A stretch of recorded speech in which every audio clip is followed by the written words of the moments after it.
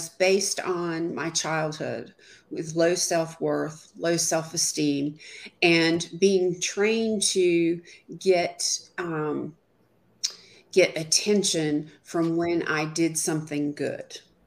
That I was attracted to the attention, to the flowers, to the effusive behavior, to the demonstrativeness.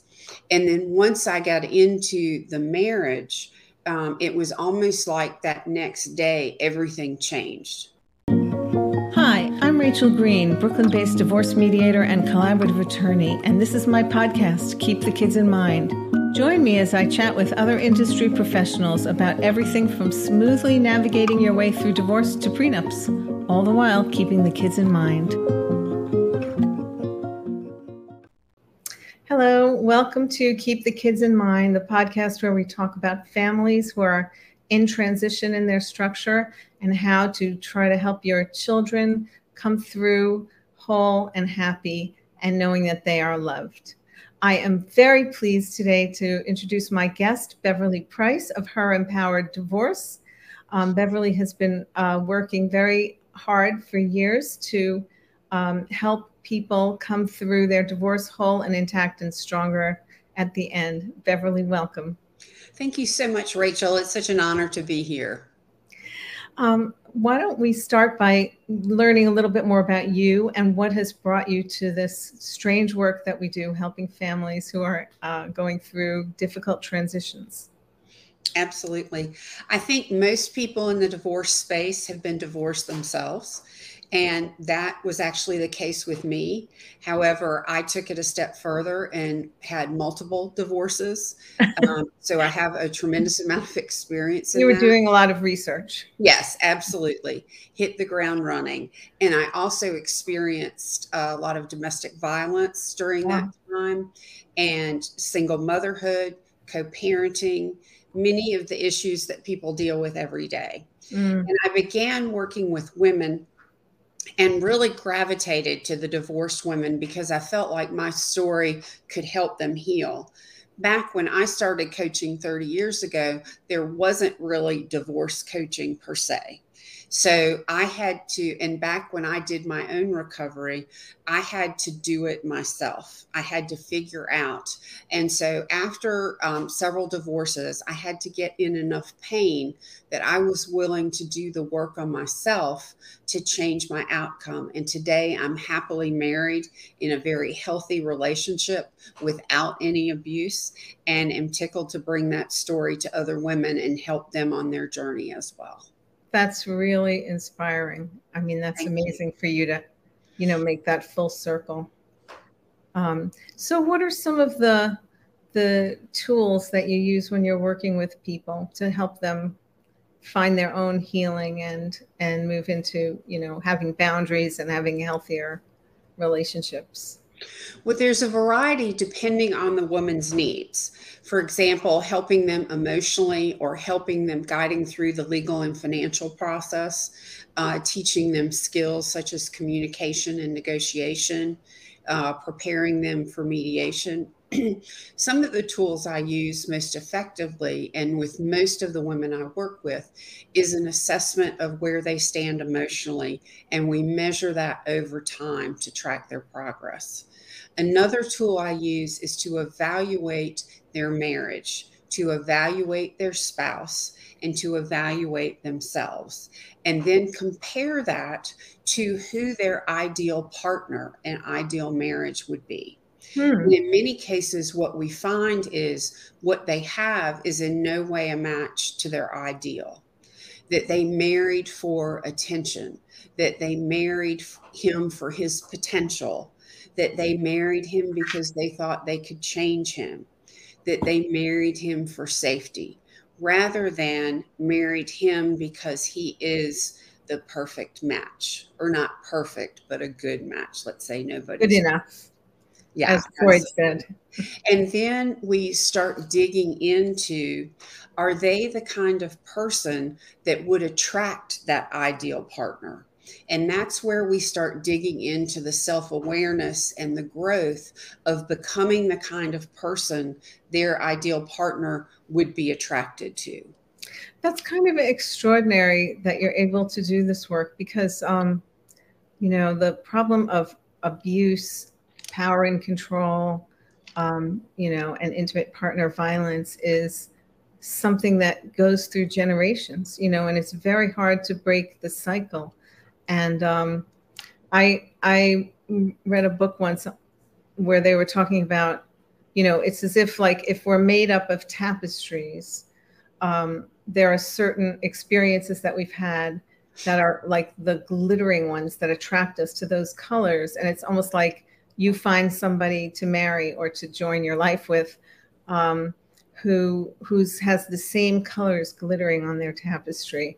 Absolutely. And a marriage without that drama of the violence and the pain and then the forgiveness and the high, believing it'll never happen again. And a marriage without that feels black and white. No. With no color.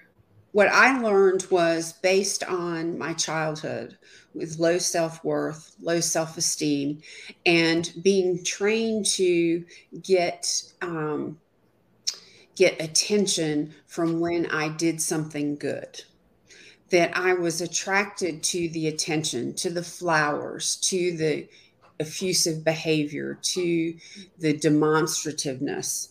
And then once I got into the marriage, it was almost like that next day, everything changed because they had me. Yeah. And so I went in many cases, being attracted to that and thinking that they would live up to what I saw as their potential. Mm-hmm. And they didn't. Right. But I will tell you, there is a beautiful side to that, a beautiful journey of hope that you can springboard into a stronger, happier, healthier life if you're willing to do the work. And my story has an incredibly happy and unusual ending in the world of domestic violence. And that is 30 years later, after the fact, my ex-husband, an abuser, made amends to me. Wow. For the violence. And that's almost unheard of in the world of domestic violence. But I had to forgive him for myself years and years ago. Right. And when he made amends, I told him that I had forgiven him a long time ago. Yeah, so that you're not carrying that anger and that exactly that poison that you're carrying with you. The only person that hurts is yourself. Yeah. I knew a woman once who told her ex-husband after 8 years of being divorced that he hadn't suffered enough. And that kind of bitterness and anger and resentment eats at you. Yeah. And there's studies that show it actually affects you physically. Right. And 2 years later, she died from cancer. Mm. And I've always thought there was a connection there. Yeah. I remember I was in a conflict with somebody and I was walking down the street. I don't know where I was going. And I was just fuming about it. And suddenly I stopped. I looked around. I was like, I'm by myself right now. Like, why am I putting myself through this and playing it over and over and over again and feeling this anger? It was like this self-righteous rage. Exactly. And I was going, why am I choosing to feel rage right now while I'm walking down the street on a beautiful day? I could be just enjoying looking around and feeling good being outside and walking, but no, instead I'm going, argh. So that was like a turning point for me. Right. And a lot of times, a lot of anger comes from expectations. And the expectation that something would have been different or better. And I always like to say that an expectation is a premeditated resentment. Because nobody's ever going to live up to it. Yeah, I want to write that down. An expectation is a premeditated resentment. I love that. Yeah. So what work do divorcing parents have to do to be the best self for them? The best self they can be for themselves and their children? Well, I think number one, learning how to communicate with the partner in a non-threatening, non-aggressive, non demeaning way or not blaming way. Ah, Because if you can communicate in a civil way, you have the chance to co parent more effectively. If you are hijacked by your emotions, then you can't co parent effectively. If you're trying to get even, if you're trying to show the children that you're better than the other, it's only going to harm the children. I think a part of that too is learning how to speak positively about the ex spouse and definitely not negative.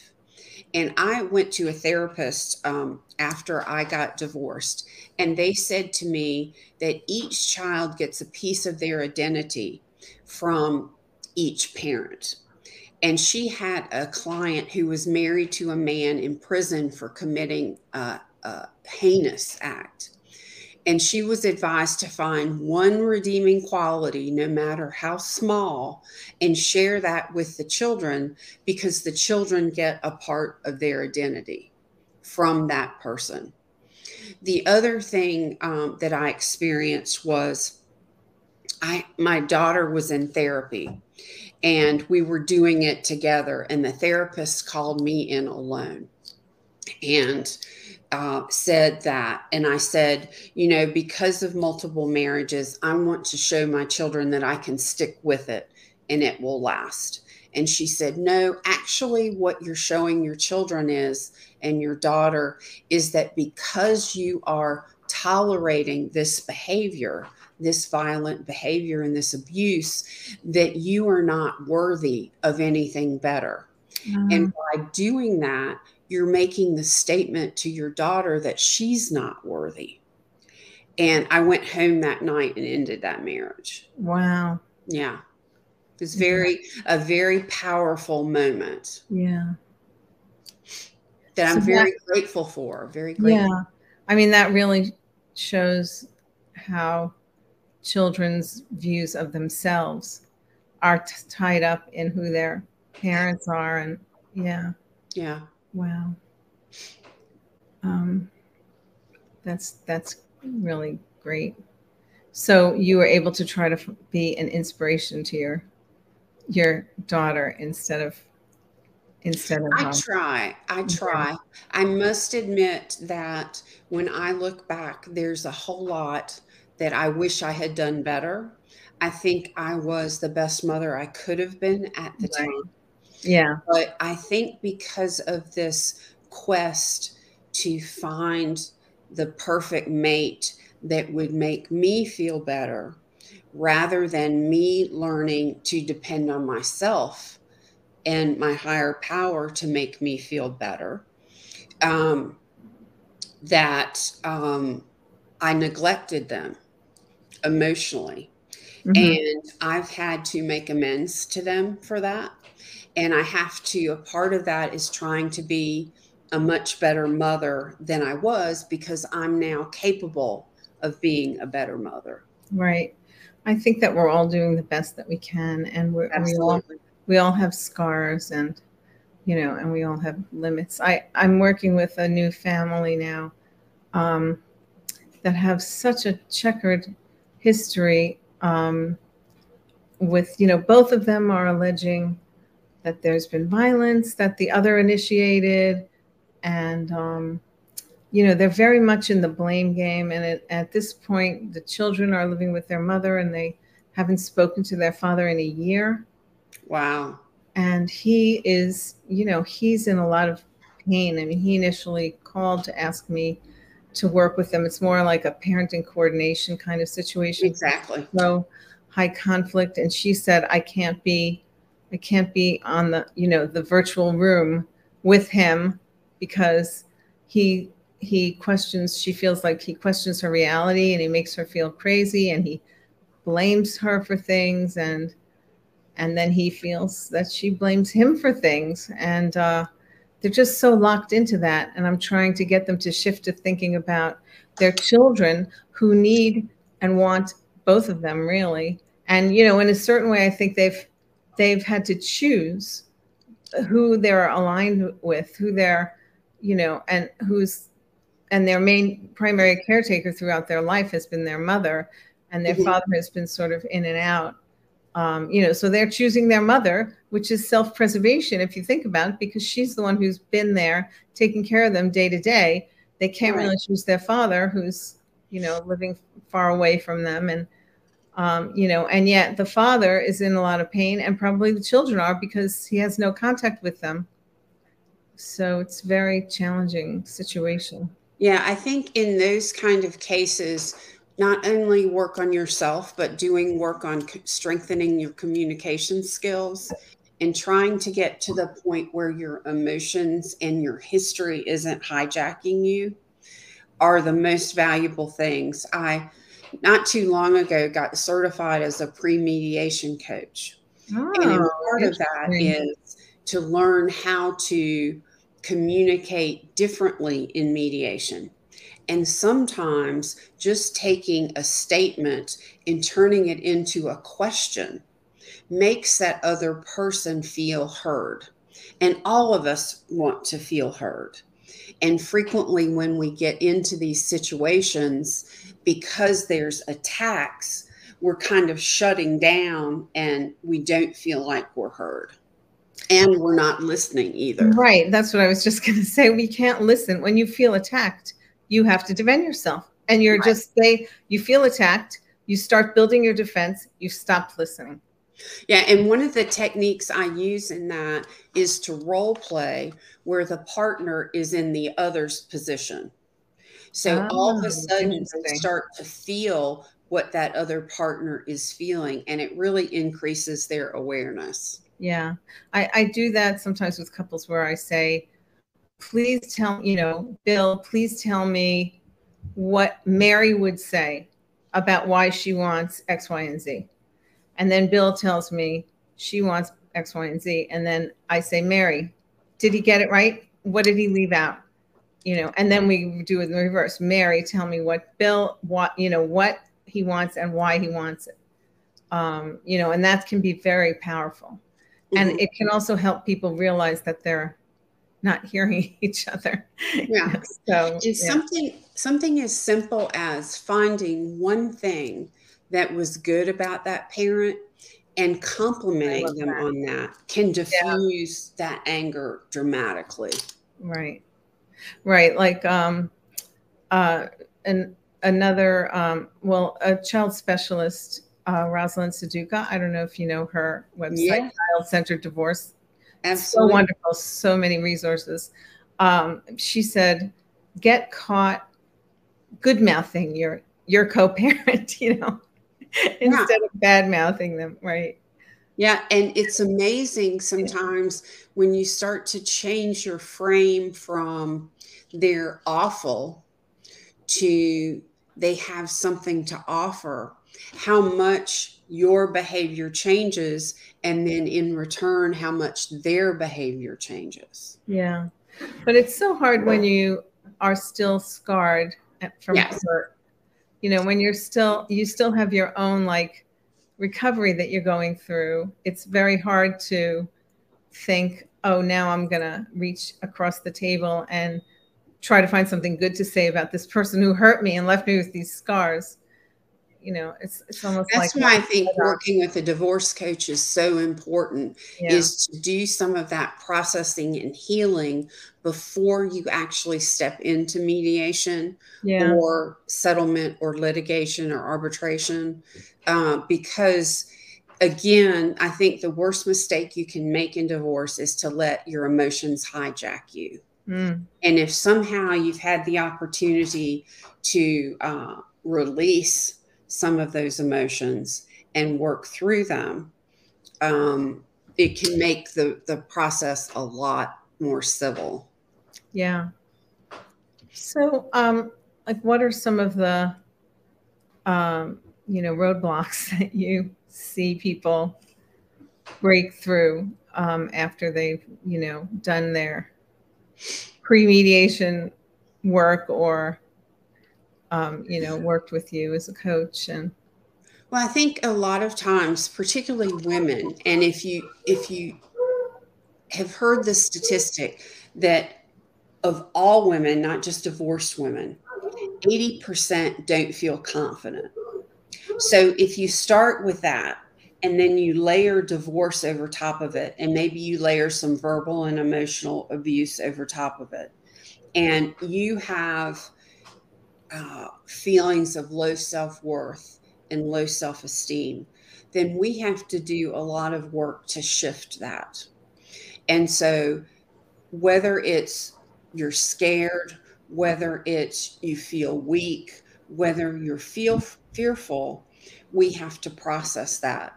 And I've had two women that I've had the privilege of working with that I can actually see the change happen in them. I can see their shoulders relax. I can see their face brighten, their smiles come up. And it truly feels like a miracle when they came into me sobbing, full of rage, playing the victim, all of those things, to someone that could stand on their own 2 feet and was a little bit stronger. Yeah. But I don't want anyone to think that it's kind of just a light switch recovery, that you flip a switch and everything's better. It takes a lot of hard work to get there. But it's beautiful on the other side when you see it happen. Yeah. Yeah. I've seen people go through that kind of transformation as well, like just feeling so, sideswiped by the divorce and feeling terrified of their futures. And, and then see them a couple of years later, and they've really gone through this process of finding their own strength and empowerment. I mean, empowered divorce, just like your website says. Yeah. And they're just transformed. They've found themselves and they just look like a different person. It's a wonderful thing to see people go through that journey. Yeah, I try and help them separate rational fear from irrational fear. The rational fear is, fear of safety, fear of homelessness, well, not necessarily that. Fear of safety is a big one. And so the irrational fear might be, if I don't get to stay in the marital home, I'm going to be homeless. If I don't stay in the marital home, my children are going to be messed up. When in fact, you can reposition it that you can find a new place, make a new home, a fresh start with everything designed the way you want it to leap into that better future when you release some of those irrational fears.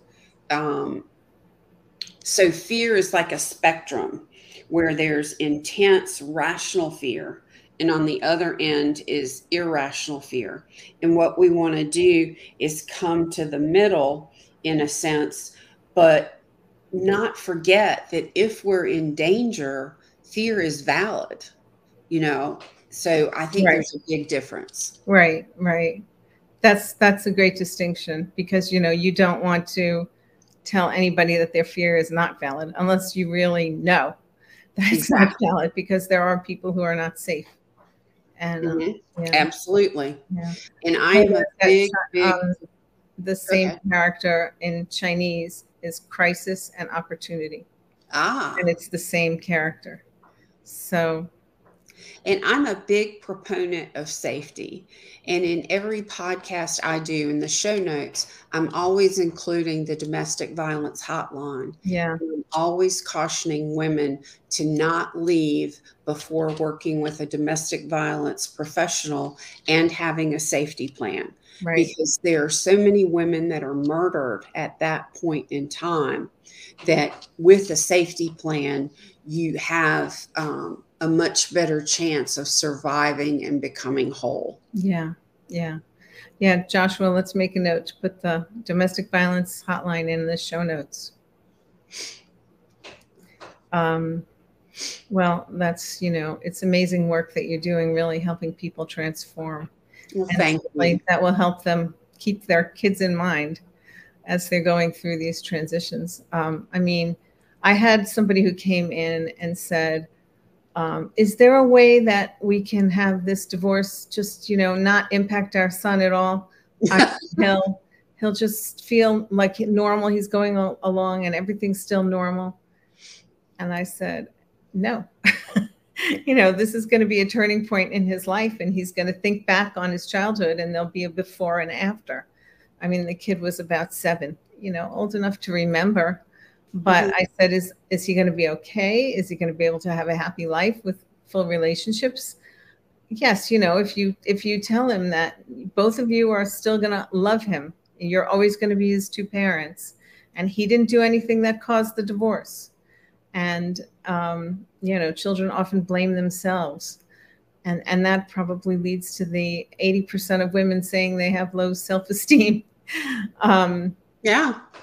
And, it's all connected. That's an extraordinary statistic, by the way. I mean, yes. Do you think that's very sad? Misogynistic society that tells us all we're the wrong size and the wrong shape, and whatever we do, it's not good enough. DNA, almost. Yeah, it seems like it, right? I wonder why we one down ourselves like that, we women.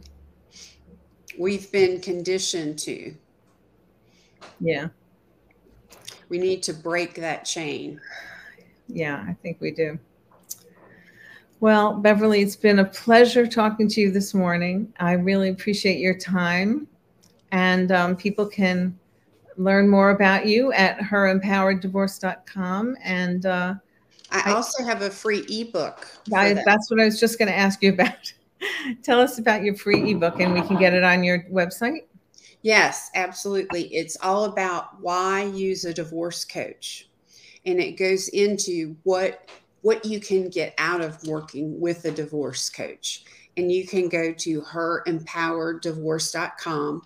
And I'll also put the link in the show notes for you. Wonderful. And I will, I'll give that information to about 12 clients this week. Thank you.